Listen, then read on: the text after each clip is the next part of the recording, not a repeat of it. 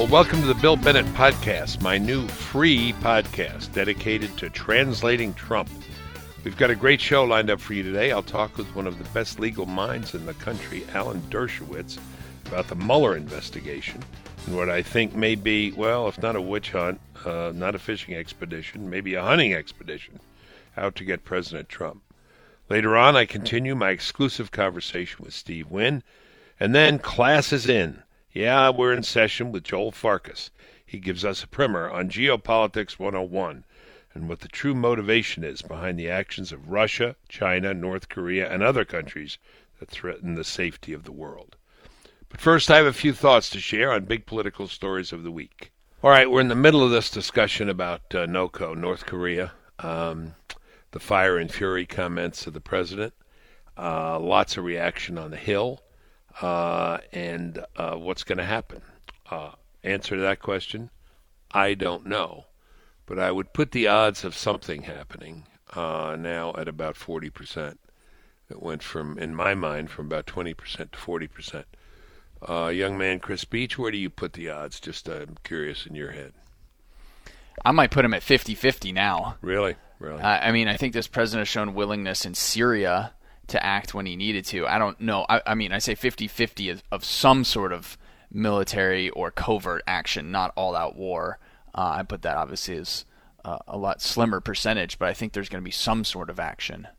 Nothing that would precipitate 50-50, but not something that would precipitate then a counter-reaction by North Korea where they obliterate Seoul or send rockets and weapons or men into South Korea. That's what you're saying. You don't think right. I don't think that would happen. I just don't know what you do to North Korea that gives you an assurance that they will not react in that way. I mean, let's suppose you got an isolated a field here of Guam. As we speak, the Secretary of State's on his way to Guam.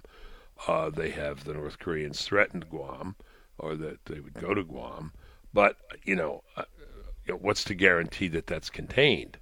If they launch something at Guam, we shoot it out of the air, and then we do what? What is the covert thing we do? Assassinate one of his brothers? Assassinate him?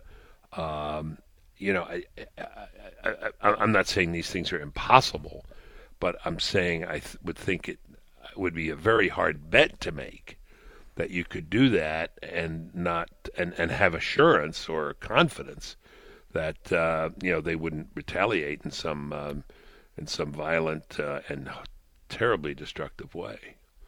Well, let me ask you from the other perspective. Okay. If North Korea did something like that, shot something at Guam, don't you think that we would have to act in some form? We wouldn't just shoot down the missile and say, okay, that's that. Yeah, I just don't know what that is.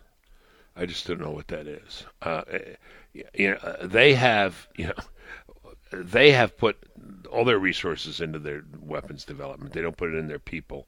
Their people are smaller and thinner and less healthy than the South Koreans, the same stock.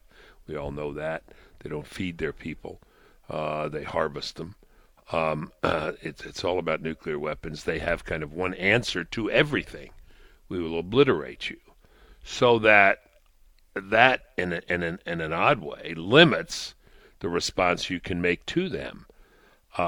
It's not World War I where they take 12 feet of trench. Right. You take 12 feet, they take 12 feet. We do this line, they do that line. They only have these big lines. Again, how do you act? Should we? Yeah, we should. But I don't know what that is. I don't know what that action is that we would take that would assure us that we'd be satisfied that we did something to make us feel good about it and we got proper justice and revenge, not belittling it, that wouldn't provoke a much more serious response from them. That's all. Well, I agree with you in principle. I just don't know what the fact would be. I guess the 800-pound gorilla, or I guess you could say panda, in the room is China. And a lot of people believe that North Korea is a puppet state of China and that it allows China to set its terms and negotiations vis-a-vis the UN and the US and allows China to manipulate that situation. And it's not in China's interest to lose that bargaining chip to allow a all-out nuclear or war between North Korea and South Korea and the U.S. or whomever. I mean, doesn't that play a role in it? I don't think China would let this happen. I don't think they're... I don't know. Would let what happen? Would let some sort of all-out war happen where North Korea is completely destroyed. I just don't think, in terms of, I mean, this is a good question for Joel, but in terms of geopolitics, I think China uses North Korea as a bargaining chip in all its negotiations so that it says that, oh yeah, we'll be the ones to crack down on North Korea, but it never does, but it allows it so much leeway in international relations. There's some relationship here. I've heard it suggested there's a relationship between the Chinese military elite and some of the North Korean military elite that goes back to the Korean War. There's some relationship other than this economic dependence on the part of North Korea on China. But I was listening to our friend and sometimes guest on this podcast, Gordon Chang, who was saying the UN resolution was fine, that was good. You got all these countries to weigh in. And the sanctions thing was okay as far as it went, but didn't go nearly far enough. You really have to push China very much harder, he's saying, to get them to act here because there's real reluctance. For what reasons? I'm not sure they're entirely crystal clear what those reasons are, that they are so defensive of North Korea. But, they keep...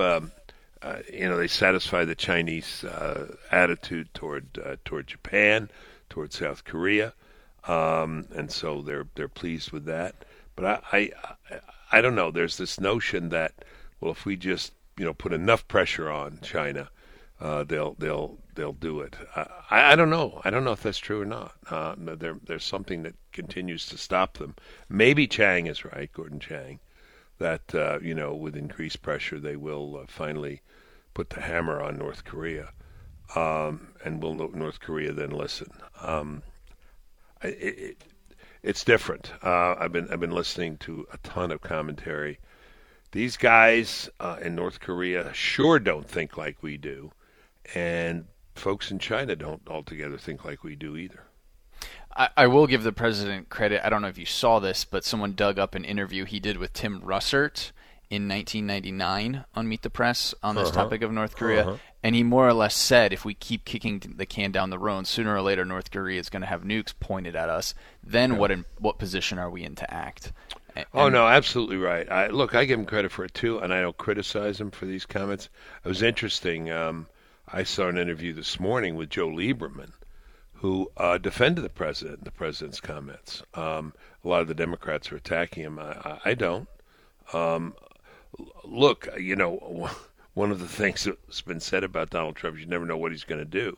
That can actually be an advantage in a situation like this. He's unpredictable. You poured up the Syria point.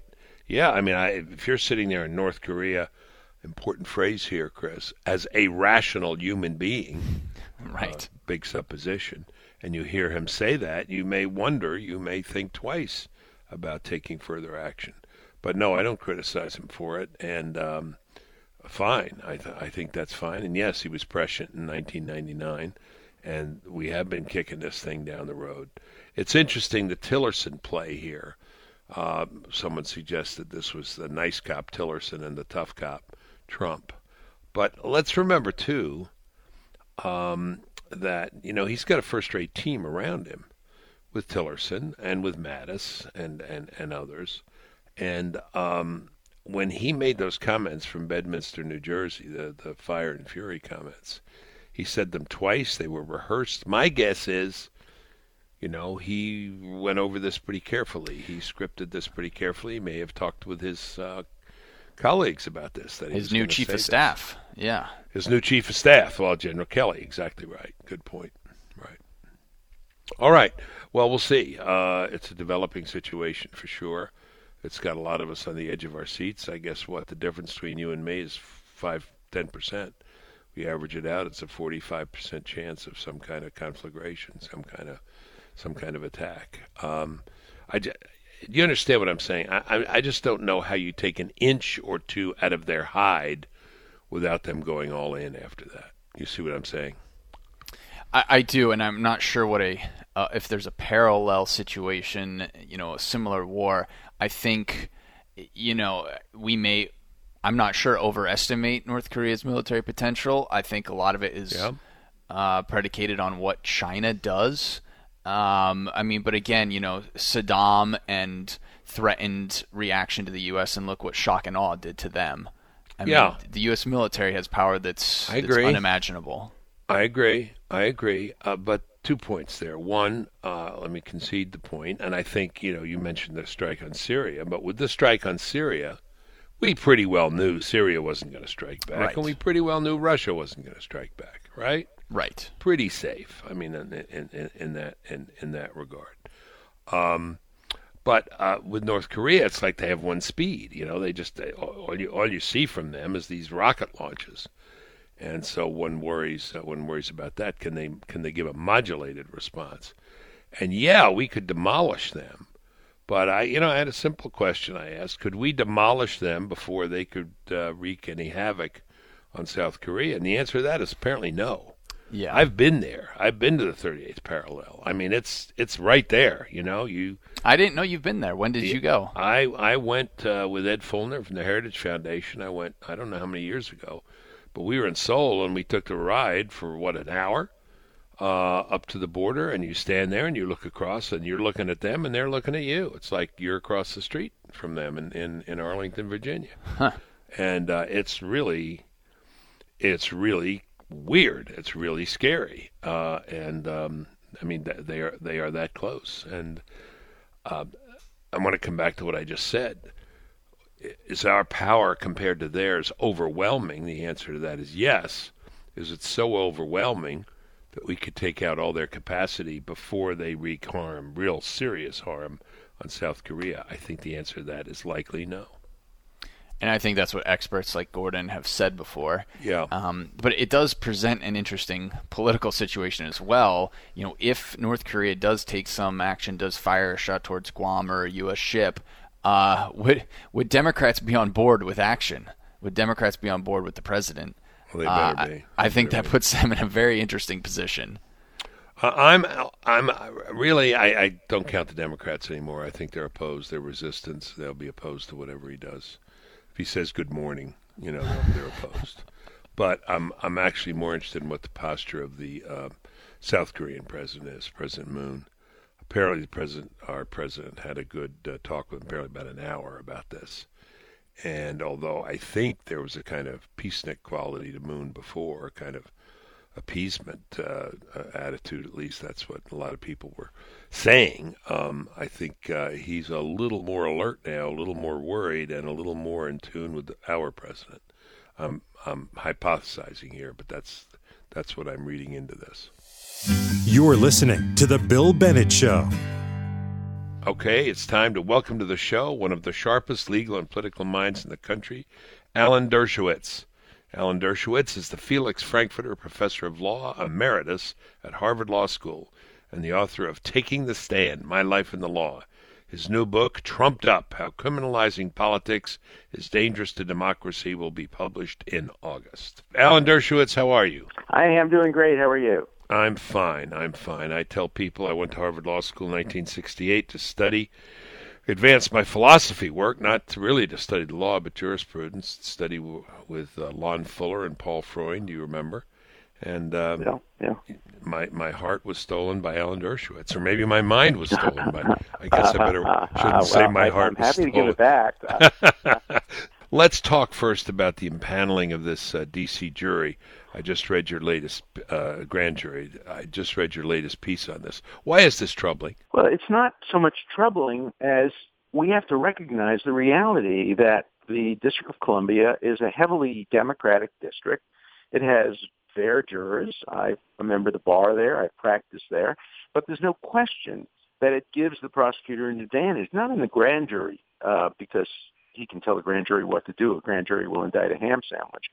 But at the petty jury stage, if he brings to trial any members of the Trump administration, they're going to have a far more hostile reception in the District of Columbia than they would in some area that wasn't 95 to 5% Democratic.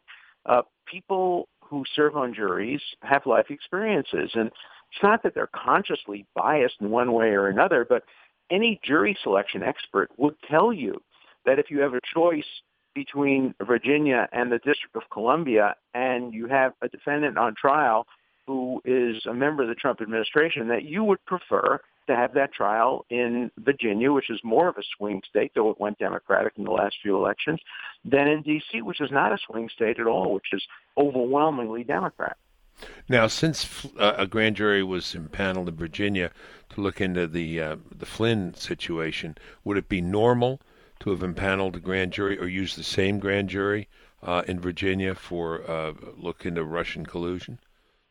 Well, they certainly have the jurisdiction to look into Russian collusion. Grand juries have broad jurisdiction. As long as there's some element of some crime that occurred within the district, they have the authority to look at it. So you could have had a grand jury in Virginia, you could have had a grand jury in New York, you could have a grand jury in Washington. But if I'm a prosecutor, I say to myself, Washington gives me a demographic advantage in terms of political affiliation or other factors. And I prefer to have my case in the District of Columbia. A defense attorney, given that choice, would pick the opposite. That's just the reality. And in private, every criminal defense lawyer would agree with that. But in public, they're calling me names for saying that. Yeah, I see. I understand. Yeah.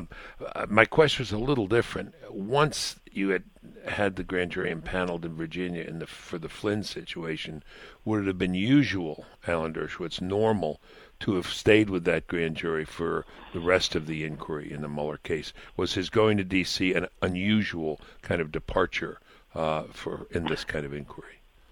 It certainly would have been logical to stay in Virginia. He could have extended the grand jury, could have extended its scope. He could have impaneled another grand jury if the grand jury expired. But going to Washington is not unusual in the sense that some of the alleged crimes took place purportedly in the White House in Washington, D.C. New York would have been another place where you'd get a diverse jury pool, heavily Democratic to be sure.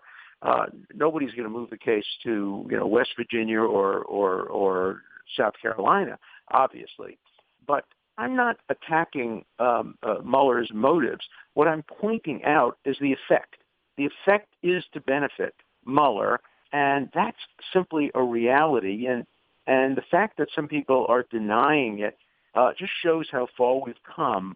That partisan politics today not only affects moral issues, but it affects how you see facts, and it results in name calling. People disagree with me; they should disagree with me. But for Maxine Waters to suddenly describe what I said as racist is an abomination, and she shouldn't be tossing around terms like that. As I said, being black is not a license to improperly call people racist any more than being Jewish is a license to improperly call people anti-Semitic. Yeah, no, exactly. And you very nicely make the point that Johnny Cochran, late Johnny Cochran, your colleague at one point agreed with you on these matters. Well, he taught me about it, and the whole industry of jury selectors. I mean, we hire jury people all the time, and they make precisely the point I'm making. All right, here's a district that has the following demographic. Here's a district that doesn't. You're better off, considering who your plaintiff is or who your defendant is, being in this district rather than the other. And among the factors that are considered, obviously, are, in addition to political affiliation, race, educational level, economic level, all of these go into the expertise of jury people who we pay a lot of money to give us this information. The people who are attacking me would put all those folks out of business and call them all racists. Okay, let's talk about reality. I have a philosophy degree, so I'm interested in the difference between appearance and reality. And I will go further than you will, I assume. I've been saying, when people are saying, is this a witch hunt? I say, I don't know if it's a witch hunt, but if you look at it realistically, it sure seems to me like they're out. Maybe it's not a fishing expedition, but it looks to me like a hunting expedition. You're going into D.C., the thing you just mentioned. The people he's hired are some really tough lawyers who are really tough on the kinds of questions that that may be out there. It looks to me, when you look at all the facts, that somebody's out to get Donald Trump. Well, I mean, that's why I was strongly opposed, and Justice Scalia was strongly opposed, and many civil libertarians are strongly opposed to special counsel special prosecutors because they have a hunting license or a fishing license. The analogy I like to make is Captain Ahab. He was determined to get the white whale no matter how much it cost in terms of lives. If these guys come up empty-handed after a year and a half or 2 years spending tens of millions of dollars hiring all these lawyers away from the big fancy law firms, they're going to be regarded as a failure. And so they are incentivized to come up with something. That's different from an ordinary prosecutor who goes to work every day and figures out, which crimes to investigate, who to go after. But these guys have targets. They've been told the purpose of this investigation is to go after the following incident, the following events, and implicitly the following people. So they're going to come up with something, whether it be a sacrificial lamb, maybe it'll be Flynn, maybe it'll be somebody close to the Trump administration or family, but ultimately the white whale is Trump himself. And the same thing's going on in Israel now with Netanyahu. They're trying to undo an election of Netanyahu in Israel by talking about how many cigars he got and how many bottles of champagne and conversations he had with editors of newspapers, trying to turn trivial conduct into the kind of criminal conduct that will undo the democratic election. And I think we're seeing that among some Democrats as well. Look, I voted for Hillary Clinton. I was devastated when she lost the election. But she lost the election. He won the Electoral College. He's our president, and we shouldn't allow a prosecutor to undo that. All right, let's delve into another aspect to this, which doesn't get a lot of attention, but I'm curious to hear you on this. I don't think I have heard you. Has it surprised you what the Deputy Attorney General Rod Rosenstein has done? He was on TV, said, it's not a fishing expedition and there are real limits. But it looks to me, parsing what he has said, is this: he's pretty much given Mueller boundless jurisdiction. And wasn't there some quick transition from a counterintelligence investigation to a criminal investigation that perhaps shouldn't be allowed? Well, certainly there's no doubt that the special counsel has broad power. He can not only investigate the Russian connection, but any alleged crimes growing out of that. And we saw what happened with Bill Clinton. It starts with Whitewater, and it ends with Monica Lewinsky.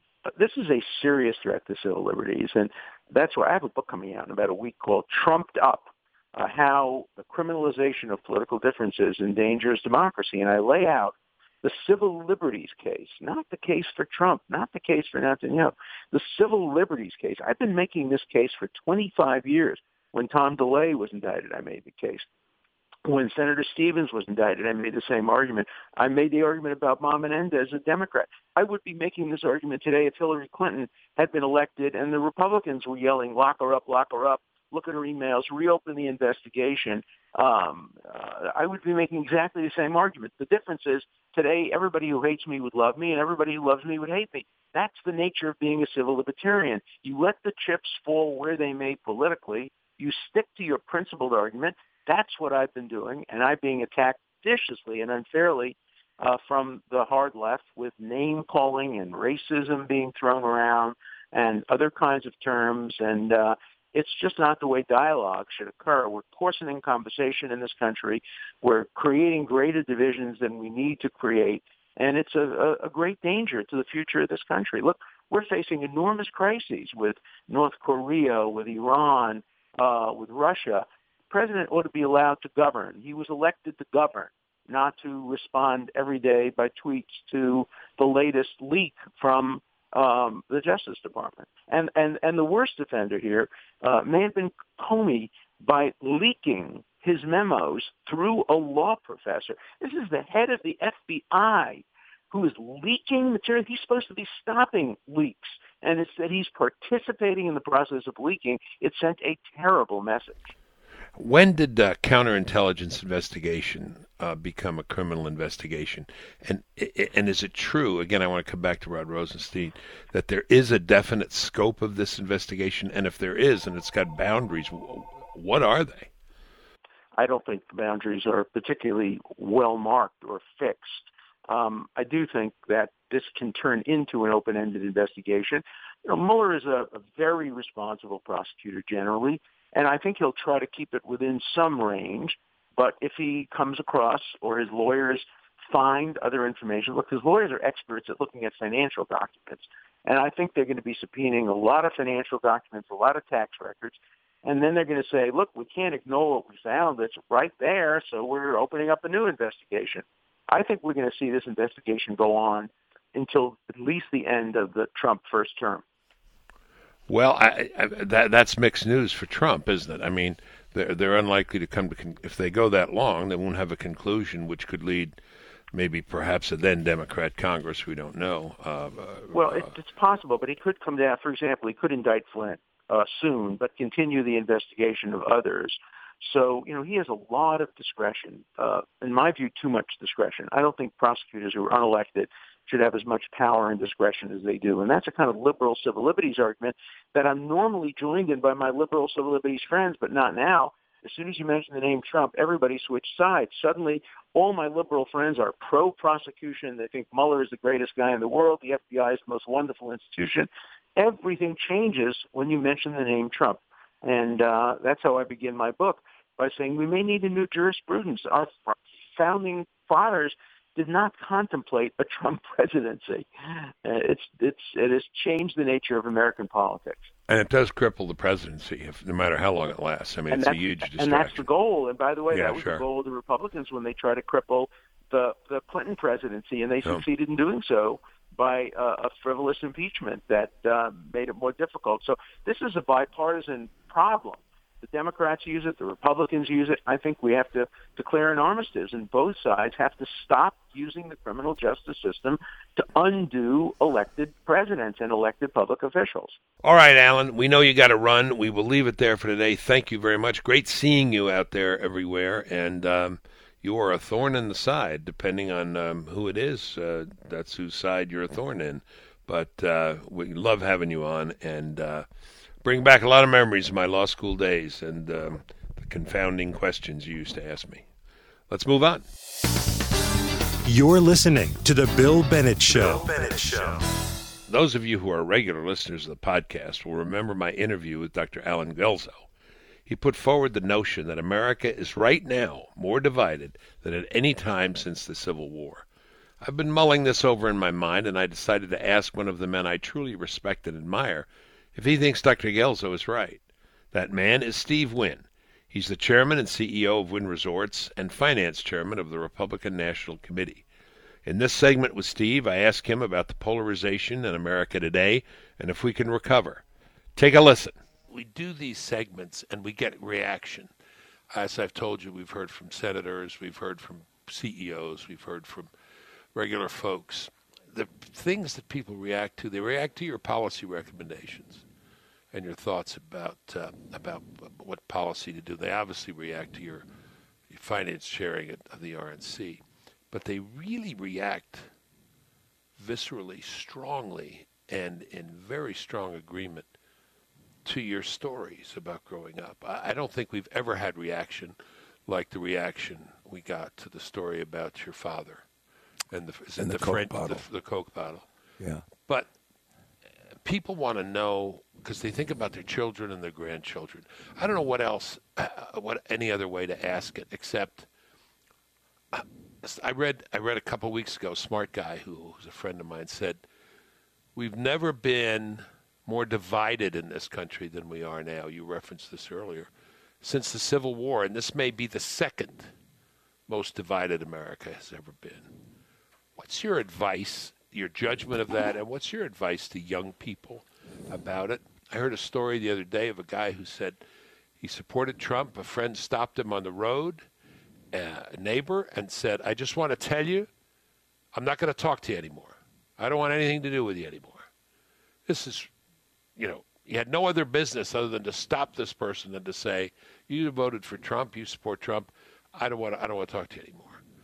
Young people, are sensitive to this kind of thing. What's going on? You see what I'm after? I do. Bill, politics is the latest and clearest example of the potential for great disagreement and disparity between people. We've had human history that gives us every conceivable example of the disparity of opinion Oh, pardon my dog. That's fine. It's the real world. We're in the real world of Steve Wynn. We could talk about differences between countries that have led to wars. Most consistently, the difference between religions that have led to slaughter and mayhem. Even today, the greatest single thing that divides people is their religious beliefs, which lead to violence. And that's been the case since the Crusades. And today, all we need to do is turn on the TV about the Mideast and terrorism. But not all religions are created equal in this regard. Some are more, may I say, aggressive and violent than others. And yes. So today we have a political divide in America.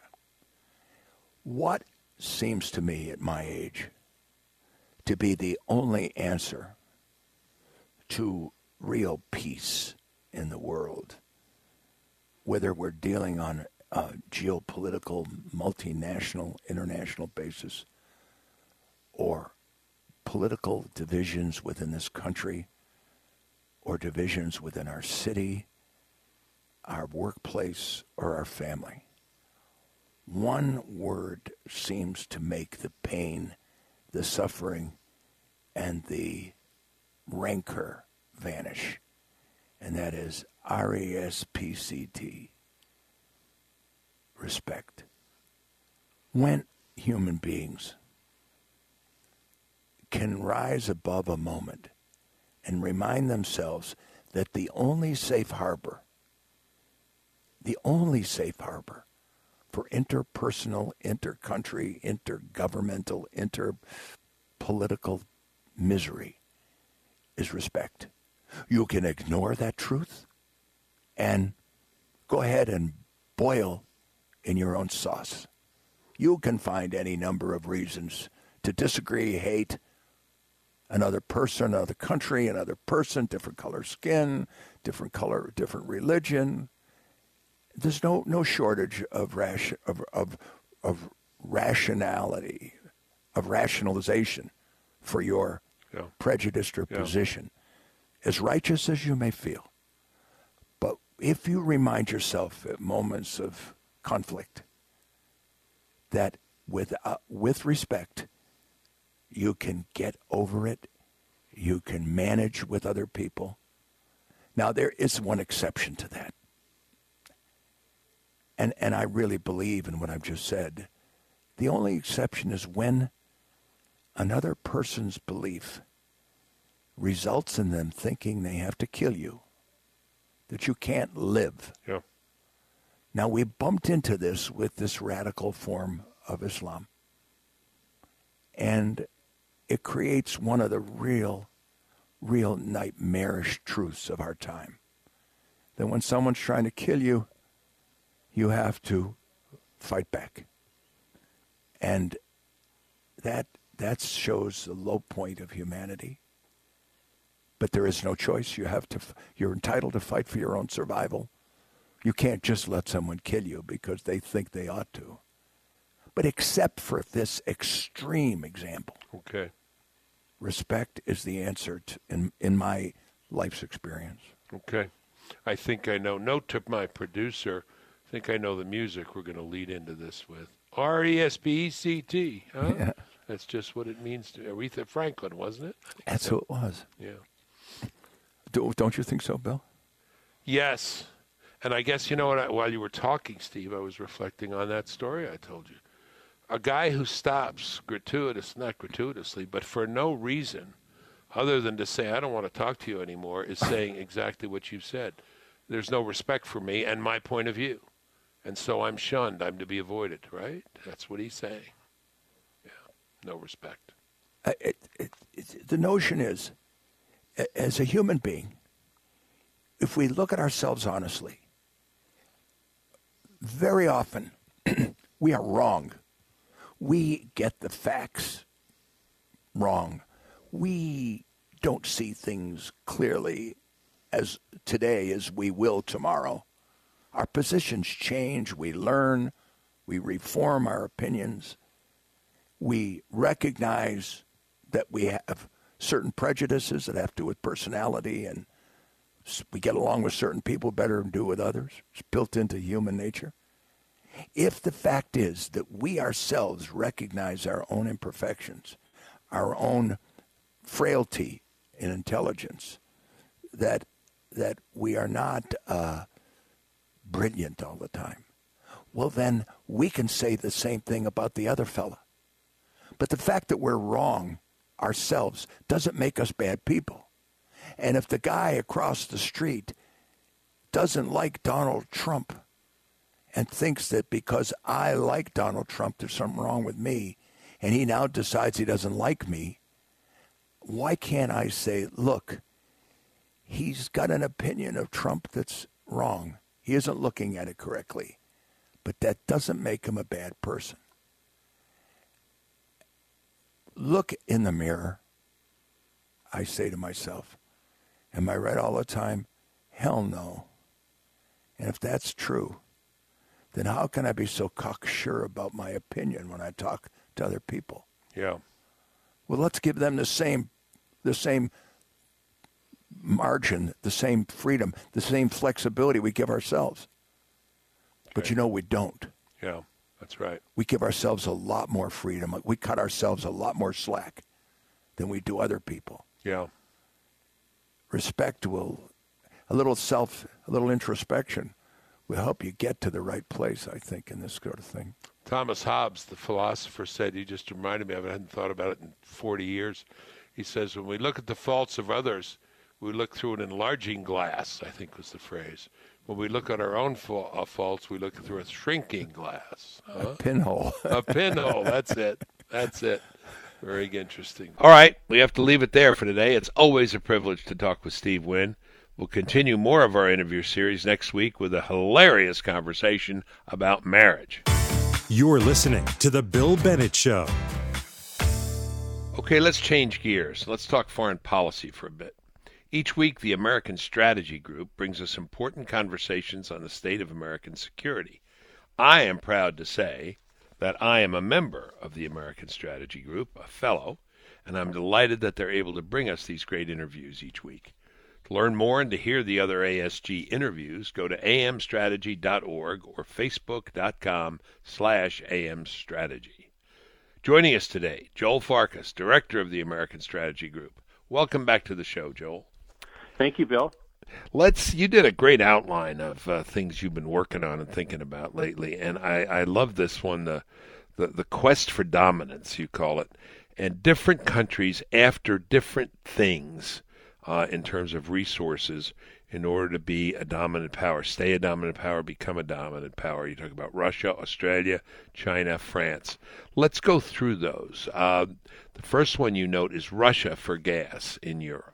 Russia, through Gazprom, which is their state-owned energy company, really views themselves as a dominant supplier of natural gas to Europe. They built pipelines. They're building them to Europe, and they're now trying to build pipelines to China and Southeast Asia. And of all the things that we hear about, and I started thinking about this because of how President Trump was pilloried for using the word energy dominance. He just discussed it, but Russia is forcing themselves upon Europe and Southeast Asia by being the premier and, in their view, the dominant supplier. That has a lot of implications, but that's really where it started. It started thinking about why they're doing that, and we know why they're doing that. But the interesting part of foreign policy is how Western Europe and other countries, particularly individual countries in Western Europe, are viewing that and how they are considering defending themselves from being dominated. So it's a combination of Russia trying to dominate and how others are reacting to avoid being dominated. But we're sort of helping in this limitation of domination, right? By our own development. Isn't that true? You and I have talked about this before on the show. I mean, we're developing our own resources and therefore taking a chunk out of Russia. The United States is developing massive supplies of oil, but also gas. And through those efforts, United States is disrupting all of these plans That's the around word I the was world. looking for. That's the word I was looking for, disrupting. We are completely disrupting the plans of Russia and other countries. Europe currently is primarily supplied by Russia and Qatar. When the United States produces gas, we don't obviously have a gas pipeline to Western Europe, but we liquefy it. It's called LNG, liquefied natural gas. We put them on ships. Ships are traveling the world right now, being able to deliver supplies almost on a spot basis, on an instantaneous basis, all over the world. Europe has another unique feature. They have a huge supply of regasification plants that so they're in a situation now where they can go, meaning almost any country, can purchase from any U.S. company or any other company that produces LNG. They can purchase this gas and disrupt the commitment or the shackles they have on just simply getting power from Russia. Many times we're talking about energy, we think about cars, but this energy supply is really about power for countries, and then Western Europe and Southeast Asia have big issues with supplying enough power to run their countries and the residences and the manufacturing plants. Let's go to another place less familiar in terms of discussion, because Russia is very much on our mind. I guess not as much as it is on the Democrats' mind, but we've had some discussion of this before. But I was very taken with your second part of the world here, Australia for lithium. Tell us what this means. We obviously have heard about electric cars. Batteries are made by lithium, using lithium. Currently, lithium is mined in various places in the world, in South America and other areas.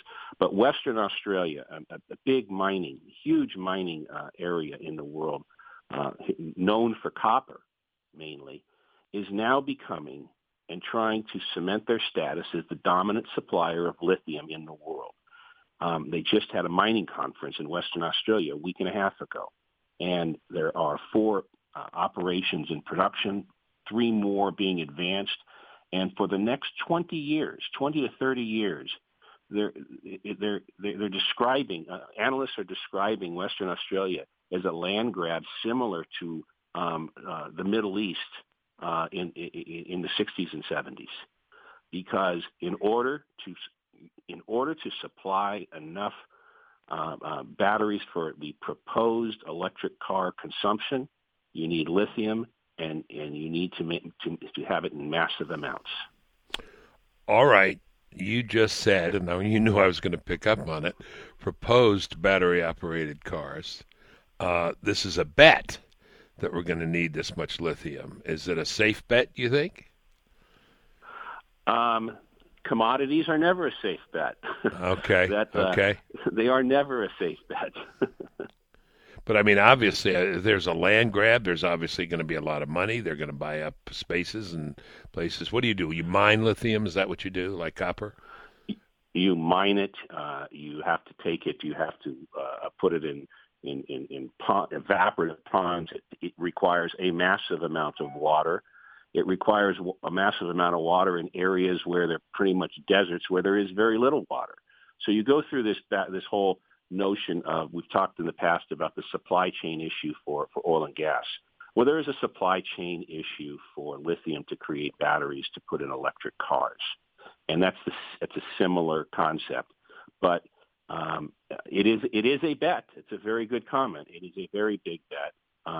And what is occurring now are the current and the proposed manufacturers of a lot of electric cars. They now have to look to see whether or not they can, in fact, meet that kind of demand. And what happens when you have these land grabs, costs of mining and costs of a metal in demand go up. Yeah. So we just don't know. And anyone who thinks they do know, and everyone who writes an article about how we know electric vehicles are going to dominate the world, we don't know. We know that there are the same issues in growing an industry as there has been in any other industry. All right. Well, we have investor listeners out there with their pencils poised, and they just want to hear you say yes or no, buy or not. Go to Australia or No. not? Go. Okay. No, because most of our Okay. investors aren't going to live another 40 years. Okay. That's a good. What about their children and grandchildren? Okay. We'll see. Is that it? I mean, we're not 3 years away from this revolution. Is that right? We're 10 or 20.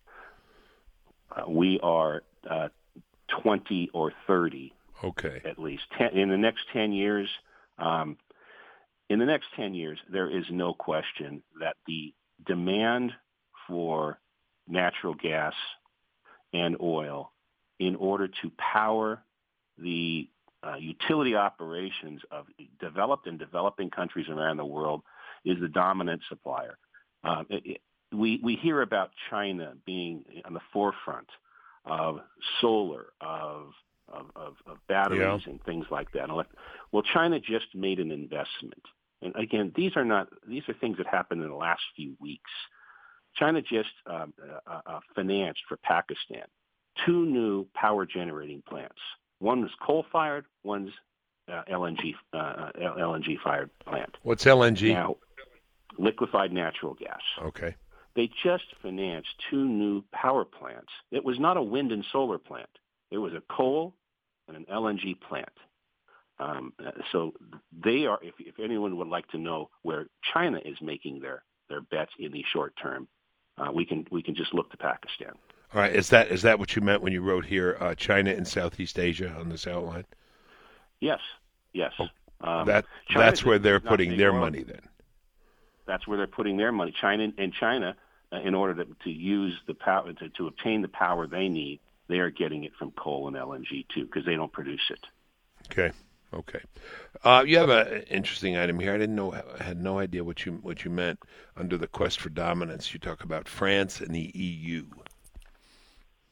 Well, that's as much as a protection against other countries, other competitors, and maintaining French sovereignty in the EU. I believe that, I would like to make a comment about President Trump, who gets written about daily, hourly, minute by minute.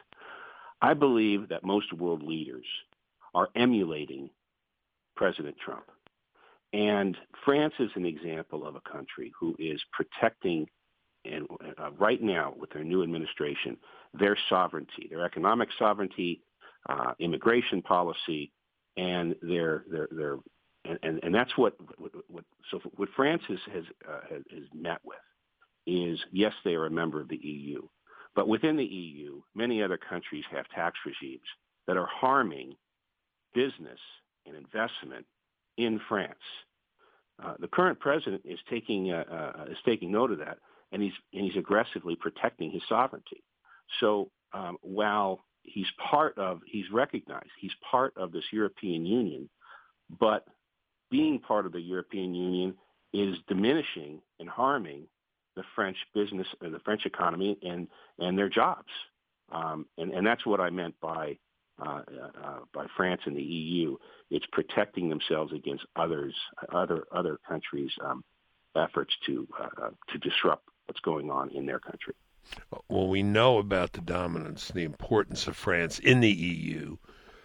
Is, given what you just said, is there a possibility of what do we call it, a Frexit, that France would leave? Since it's being hurt or at least hampered in many ways by its presence in the EU? I can say I can't predict Frexits or Brexits. I'm not good at that kind of prediction, but I will say that France is making efforts to do things like cut taxes on dividends and capital gains. They're proposing spending cuts on their unemployment benefits and pensions. They are defending themselves against U.S. tech firms like Apple and Google because they're located in Ireland, where they pay almost no taxes, and France is making a dramatic effort to go after, clamp down on those kinds of businesses.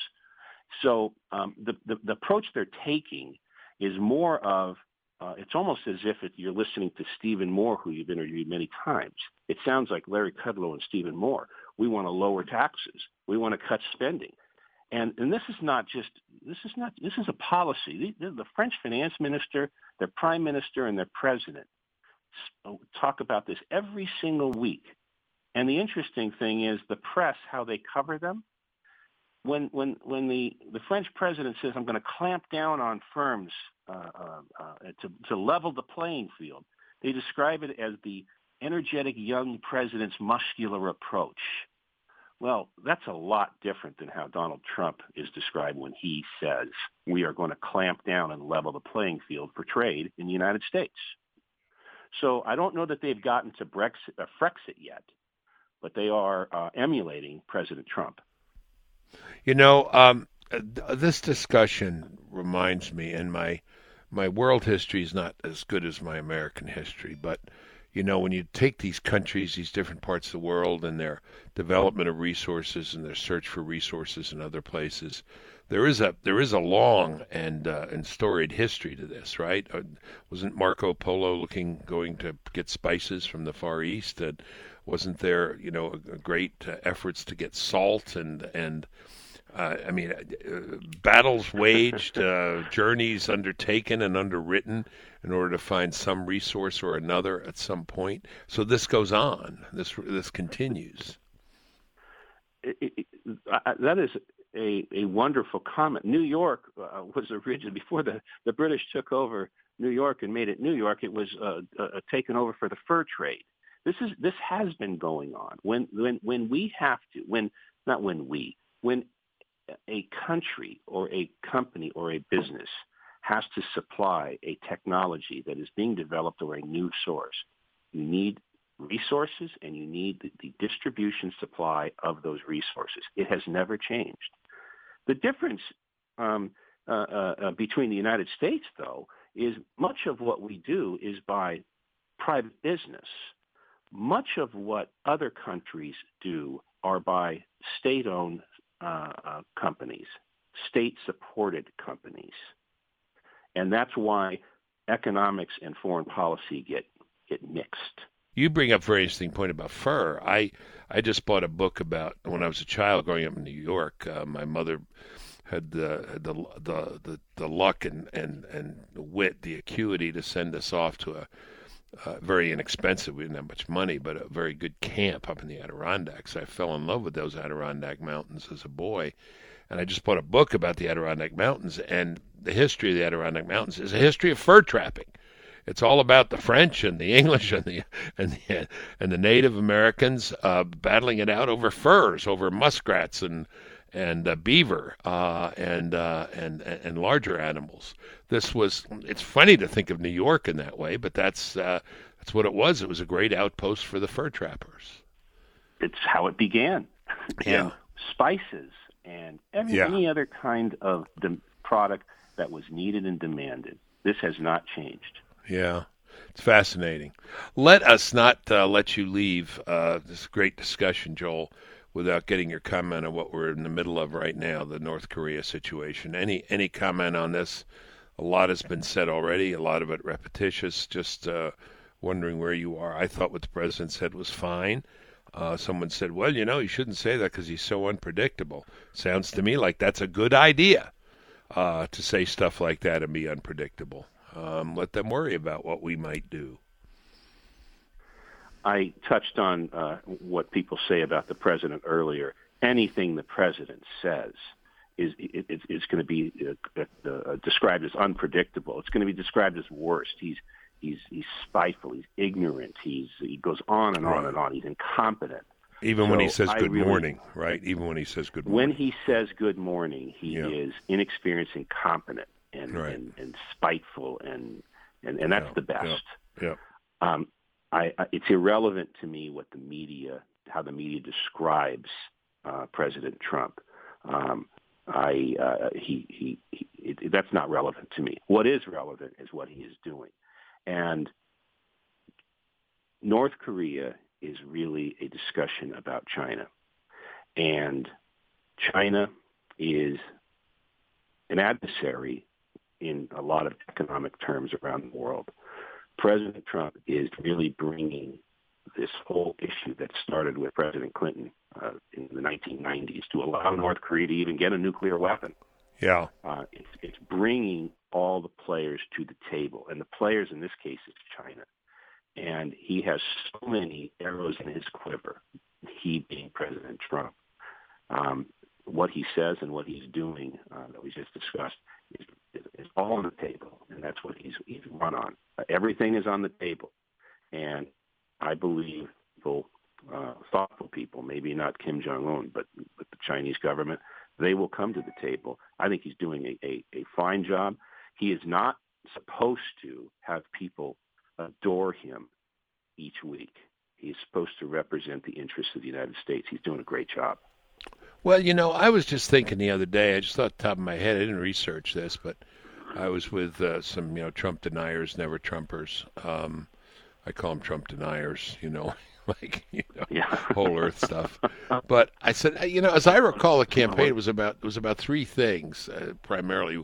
One was about the border, and we're seeing at least a 60% reduction in illegal crossings of our border. Second was about the economy, and it sure looks like it's improving. Certainly the stock market is. But more important than that, 'cause everybody who looks at the stock market says, well, that just means the rich are getting richer. But hidden in that was something I read on Bloomberg Business News, that the Trump supporter, the high school educated white in America, is facing job opportunities that they have not had in a long time, and entering into the workforce. And so their situation is improving. And the third thing was, we're going to destroy ISIS, and it looks like General Mattis and company are doing that. Not so bad. I mean, I know healthcare mess and all that, but 200 days in, that's pretty good, seems to me. Well, I'd like to touch on your comment about jobs. He ran on jobs. What's interesting is that the Trump deniers, or the people who despise him, which is a fairly a vocal group. They also like to tell the United States and the world that the United States is at full employment, that it doesn't matter that our plummeting labor participation rate is one of the lowest it's been in years. The way they describe, they meaning economists, they describe unemployment being low by saying, you know what, it's what they call the U3 rate. Well, there's U4s and U5s and U6s. Those are people they describe as marginally attached, underemployed, discouraged. So they don't count them. They just say we don't count them because they're not really part of the labor force.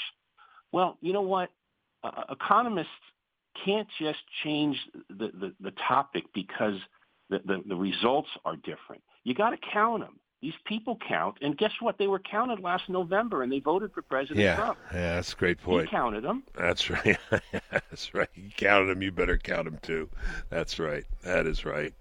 And the pollsters in the media, describe where the president stands. It's the same issue. They're not counting the people that you've just described. Yeah, what is the point of a poll anywhere, less than 6 months from an election anyway? And they don't turn out to be much good either, as we saw. Joel, this has been great. We want to continue this discussion. You gave us a great outline of things, and we will continue to talk with you as you are available. We know about your travels and your hard work, but thanks for making time with us, and thanks for your support of the American Strategy Group and this podcast. Thank you, Bill. Much appreciated. Thank you. Okay, that's a show, folks. If you haven't already, please subscribe to the podcast on iTunes so that you get every podcast episode the minute it comes out. Talk to you next week.